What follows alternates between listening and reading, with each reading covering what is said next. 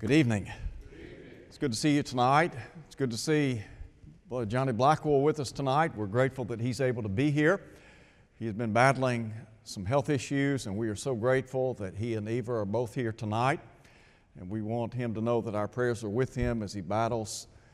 And we're grateful for the privilege of prayer, the power of prayer, and the many prayers that have been answered on our behalf. I do want to mention tonight very quickly that out in the foyer we have Discovery Magazine for young people, and this is a product of Apologetics Press. It's an excellent publication, and these are free to you. We'd love to have you pick one up, and really, if you're an adult, you can learn from what's recorded here as well as young people, but I think that we need to really instill in young folks the importance of apologetics, the fact that God is and that He is the Creator.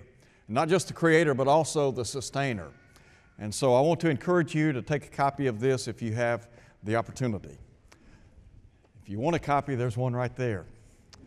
All right, if you're visiting tonight, thank you for being here. We hope and pray that you are one who feels welcome here. We're always grateful to have visitors with us. We've had a number of folks that have placed membership. We encourage you, if you're looking for a church home, please consider the work here. We'd love to have you come and be a part of the work here. And listen, it's great to see all the young folks over here sitting to my left, and really proud of them and how they bonded together over the summer. And we pray that God will bless them richly in this new school year. And I suspect school's starting just any day now. So I don't know if that's good or bad, but I'll let you be the determining factor in that. Tonight we're looking at two very special people, Lois and Eunice. And we read about them in 2 Timothy chapter 1. And we're going to be looking at 2 Timothy chapter 1 and chapter 3 tonight in our study as we think about a godly mother and grandmother. I want to begin tonight by saying how important godly mothers and grandmothers are, not just in the church, but in the world at large. And you think about some of the things that are going on in our nation, some of the things that are going on globally speaking. There are a lot of problems that exist in the home and in this country and around the world that could be corrected with the right kind of leadership in the home. And there are a lot of homes that have as their backbone a godly mother and a godly grandmother.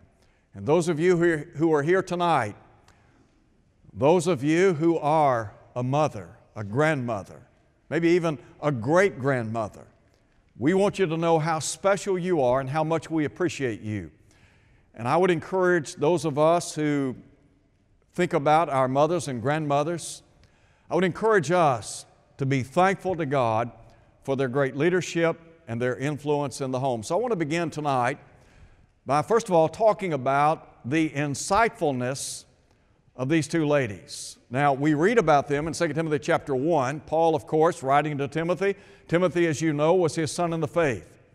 We don't know anything really about the father of Timothy other than the fact that he was Grecian. We don't know if he was alive when this book was written. Don't know what kind of influence he had upon Timothy in his life. But I do know this.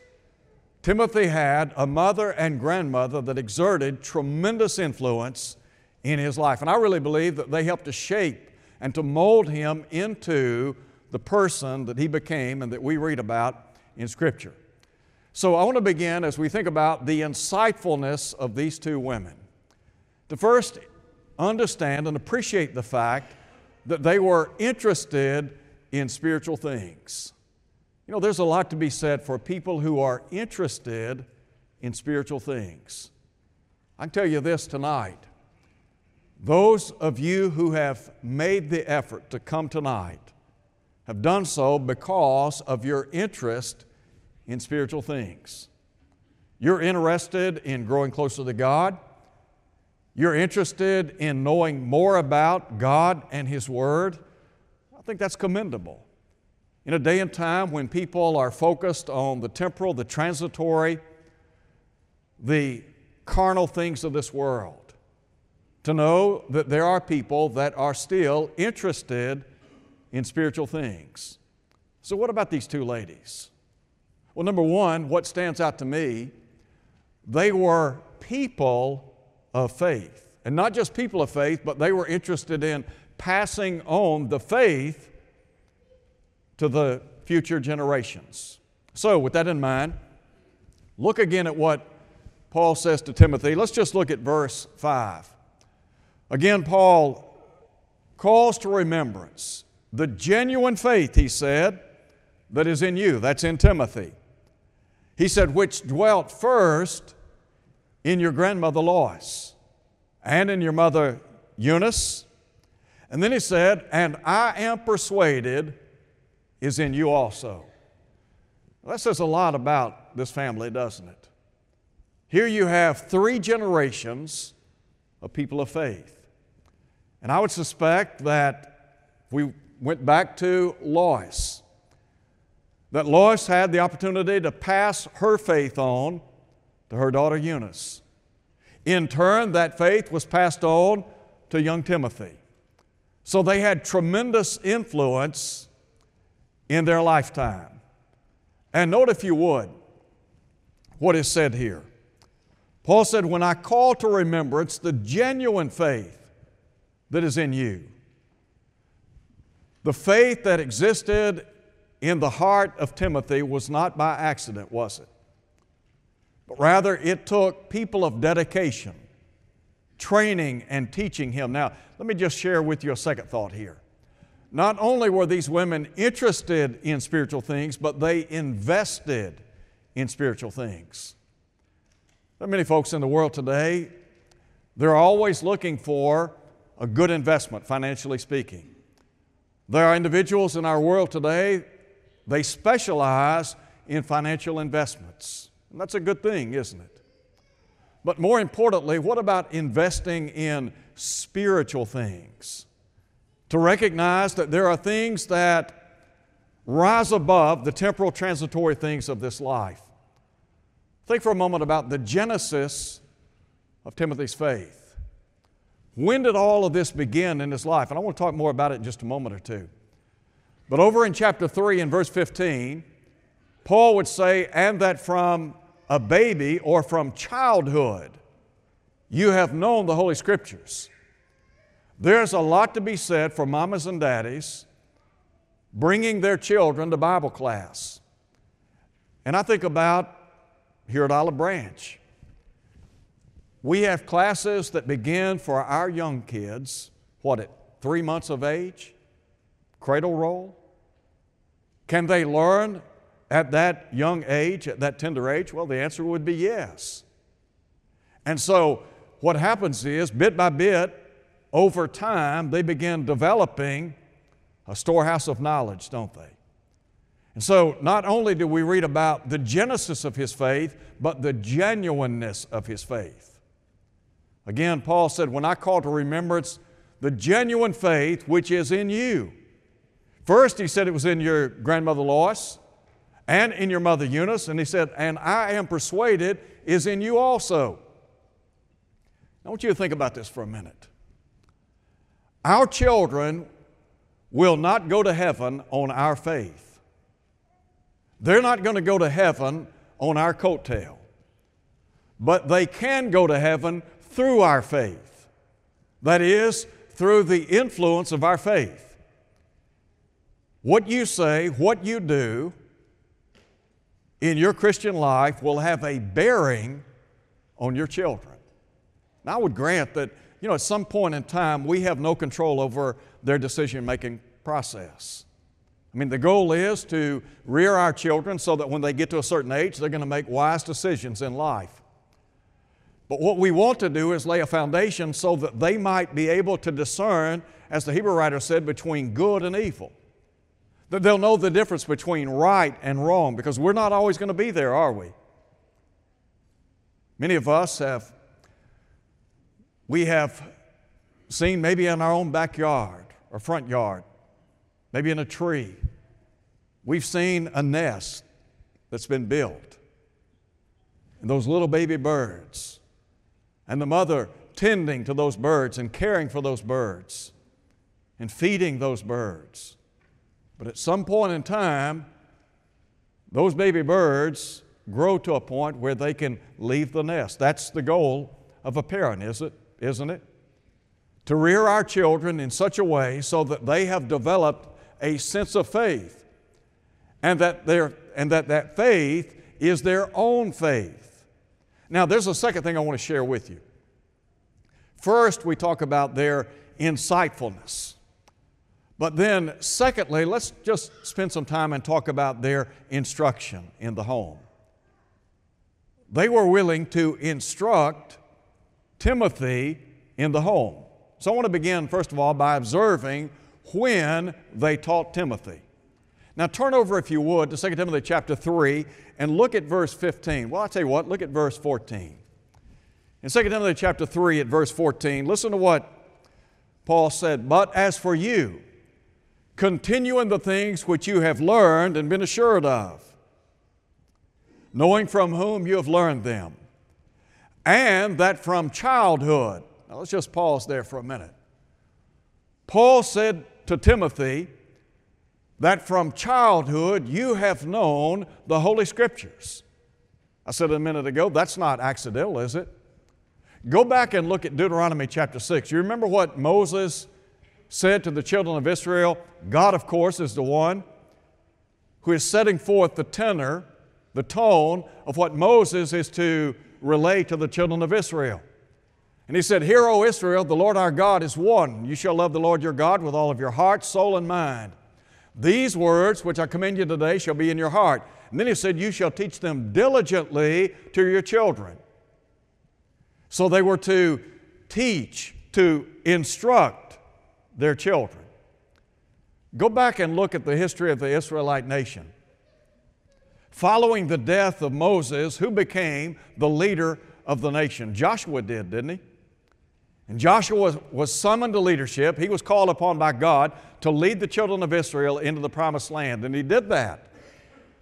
You can read about that in the book of Joshua. Joshua was a good man. He had been an assistant to Moses, served him, so he was well equipped to take on this position of leadership. So in the book of Judges, the Bible talks about the faithfulness of the children of Israel during the lifetime of Joshua. And not just during his lifetime, but also the elders who outlived him. Again, the children of Israel, faithful to God. But then the record says another generation came on the scene. So now we're talking about 3 generations of people. Another generation arose, and the Bible says they did not know the Lord, nor yet the great works which he had done in Israel. Now let me ask this question. What happened? How could it have been the case that God's people were faithful during the lifetime of Joshua? I suspect that a lot of teaching was taking place, a lot of training in the home. And then what about the elders who outlived Joshua? Again, they were faithful to God. So from that we would deduce, again, teaching taking place in the home. But then another generation comes on the scene, and they don't know what God has recorded. They don't know about His great work among the Israelite nation. So what happened? Somebody failed to teach in the home. Go back again, look at Deuteronomy chapter 6. You shall teach them diligently to your children.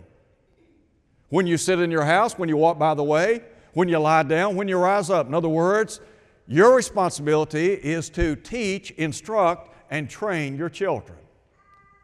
What about us today? Do we have certain responsibilities resting upon us, spiritually speaking, in the home? Well, Paul said that we are to rear our children, to bring them up in the nurture and admonition of the Lord. I mentioned a moment ago the fact that you're here tonight. And many of you, your children are here. They're here because you're here. Doesn't that say something to them? Says something about your faith and your desire for them to be people of faith. So again, we ask the question, okay, when was Timothy taught? Well, he was taught when he was just a young fella.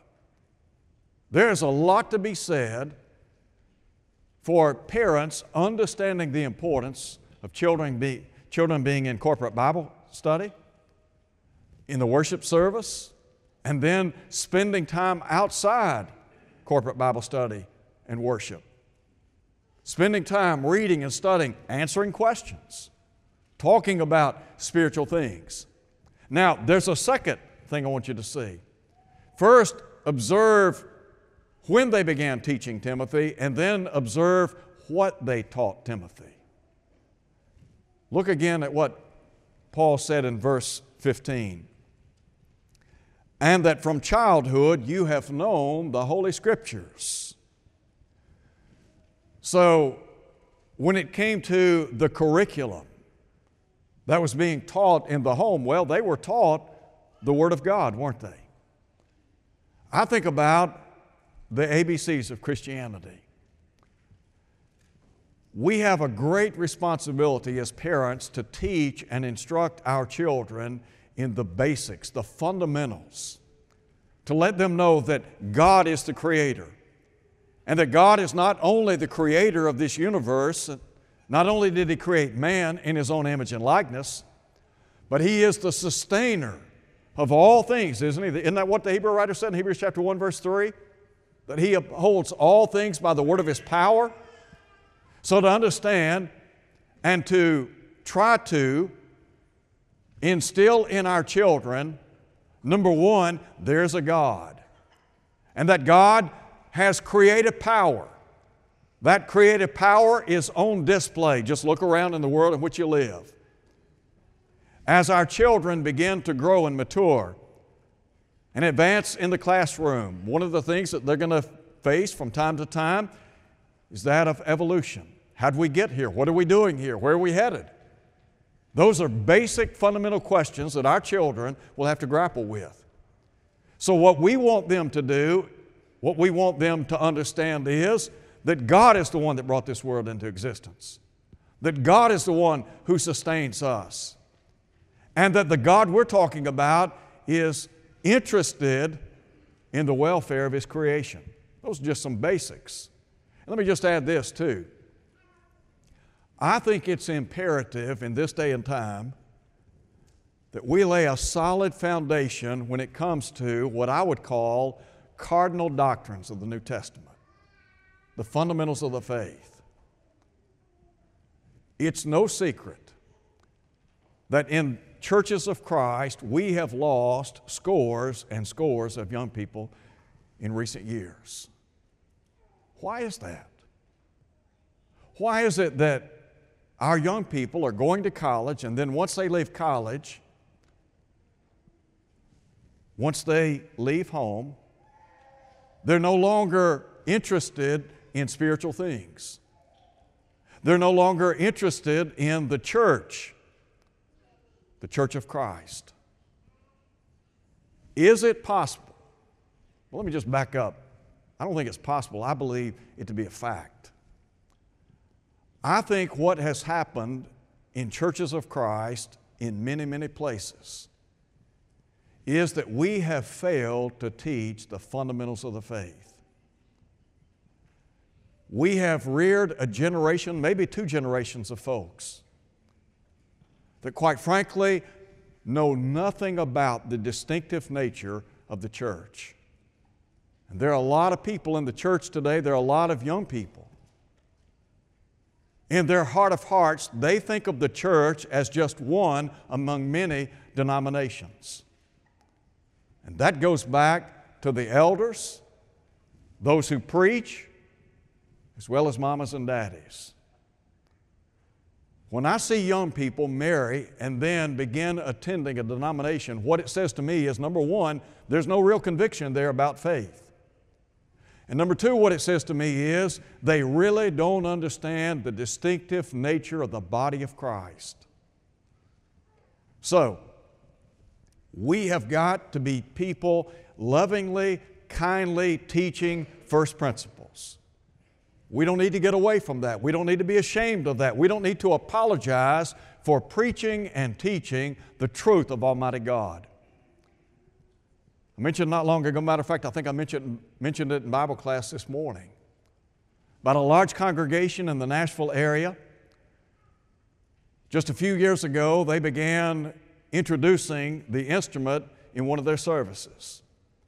And I remember hearing the preacher say from the pulpit, I watched it on YouTube, so this is public knowledge. And he got up in the pulpit, and in defense of what they were going to do, here's what he said. There hasn't been a sermon preached on instrumental music from this pulpit in 30 years. That is an indictment on that eldership. That is an indictment on those who filled that pulpit. If you don't preach and teach the fundamentals of the faith, if we don't tell people why we don't use the instrument, then we can't assume our young people know that. We can't assume that they know why. It's not because we can't afford a piano, not because we don't like instrumental music, it's because God has not authorized it. So we got to teach about the authority of Scripture. So, His curriculum, God's Word. But what was the catalyst? What was the driving force behind Lois and Eunice teaching Timothy? There had to be a reason. So look now again at verse 15. Listen, if you would, to what Paul said. And that from childhood you have known the Holy Scriptures, which are able to make you wise for salvation through faith which is in Christ Jesus. Why then do we teach and preach? Why do we try to lay a foundation in the home and start talking to our children, our grandchildren, about God and Christ and the church? Because we want them to understand the importance of salvation, don't we? Aren't we trying to point our children in the direction of Jesus? Didn't Jesus say, I'm the way, the truth, the life? No man comes unto the Father but by me. And was it not the apostles who said, neither is there salvation in any other? There is no other name under heaven given among men whereby we must be saved. We want our children, when it's all said and done, we want them to be saved in Christ Jesus, don't we? Where will your children spend eternity? Somebody in answering that question said, in all probability, where you spend eternity. Now again, I understand as parents, when our children reach a certain age and they're on their own, we don't make decisions for them. We can encourage them, we can pray for them, we can try to teach them. But at some point, it's on them. But as long as they're in our home, we want them to understand the importance of living for Jesus Christ, the Son of God. There is no greater endeavor in life than to live a life that is focused on Christ Jesus. You know, it's great to see our children thrive academically, athletically. As they grow older, to have a family of their own, to see them excel in the corporate world, in the business world. I mean, all that's great, and we want to see that. But ultimately, what we're really trying to do is point them in the direction of heaven. You remember the psalmist in Psalm 127? He said, except the Lord build the house, those who labor, labor in vain. And then he said, as arrows in the hand of a warrior, so are the children of our youth. And so what he's saying there is, just like a warrior takes a bow and arrow, and he takes that arrow and points at a target. Our goal as parents, grandparents, is to point our children in the direction of heaven. Because we want them to go to heaven. That's our goal. Now, there's a third thing I want to share with you very quickly. It has to do with their influence. Timothy became a key figure in the New Testament, didn't he?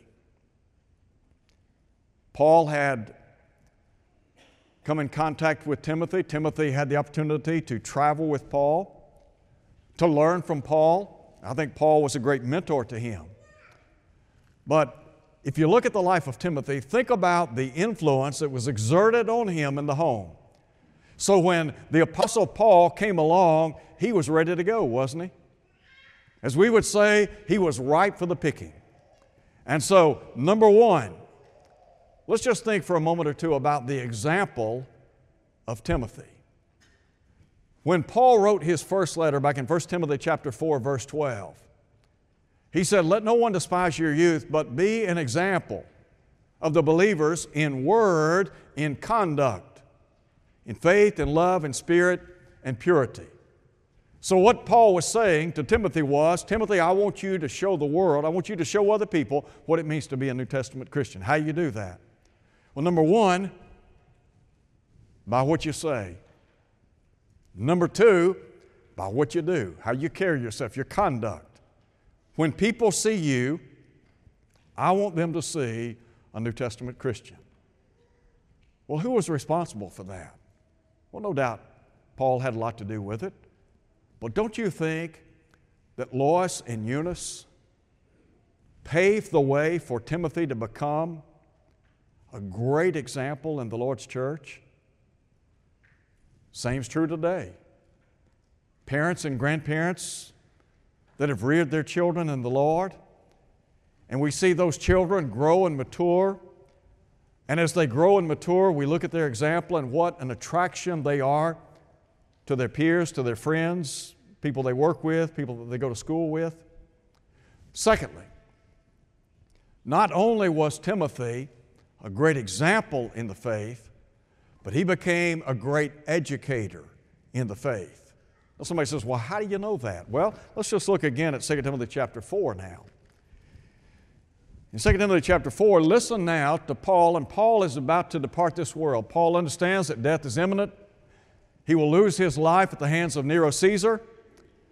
So Paul is summoning Timothy to rise up and to preach and teach the unsearchable riches of Christ.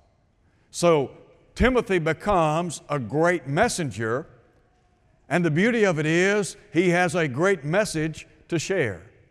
Here's what Paul said, "I charge you therefore before God, the Lord Jesus Christ, who will judge the living and the dead.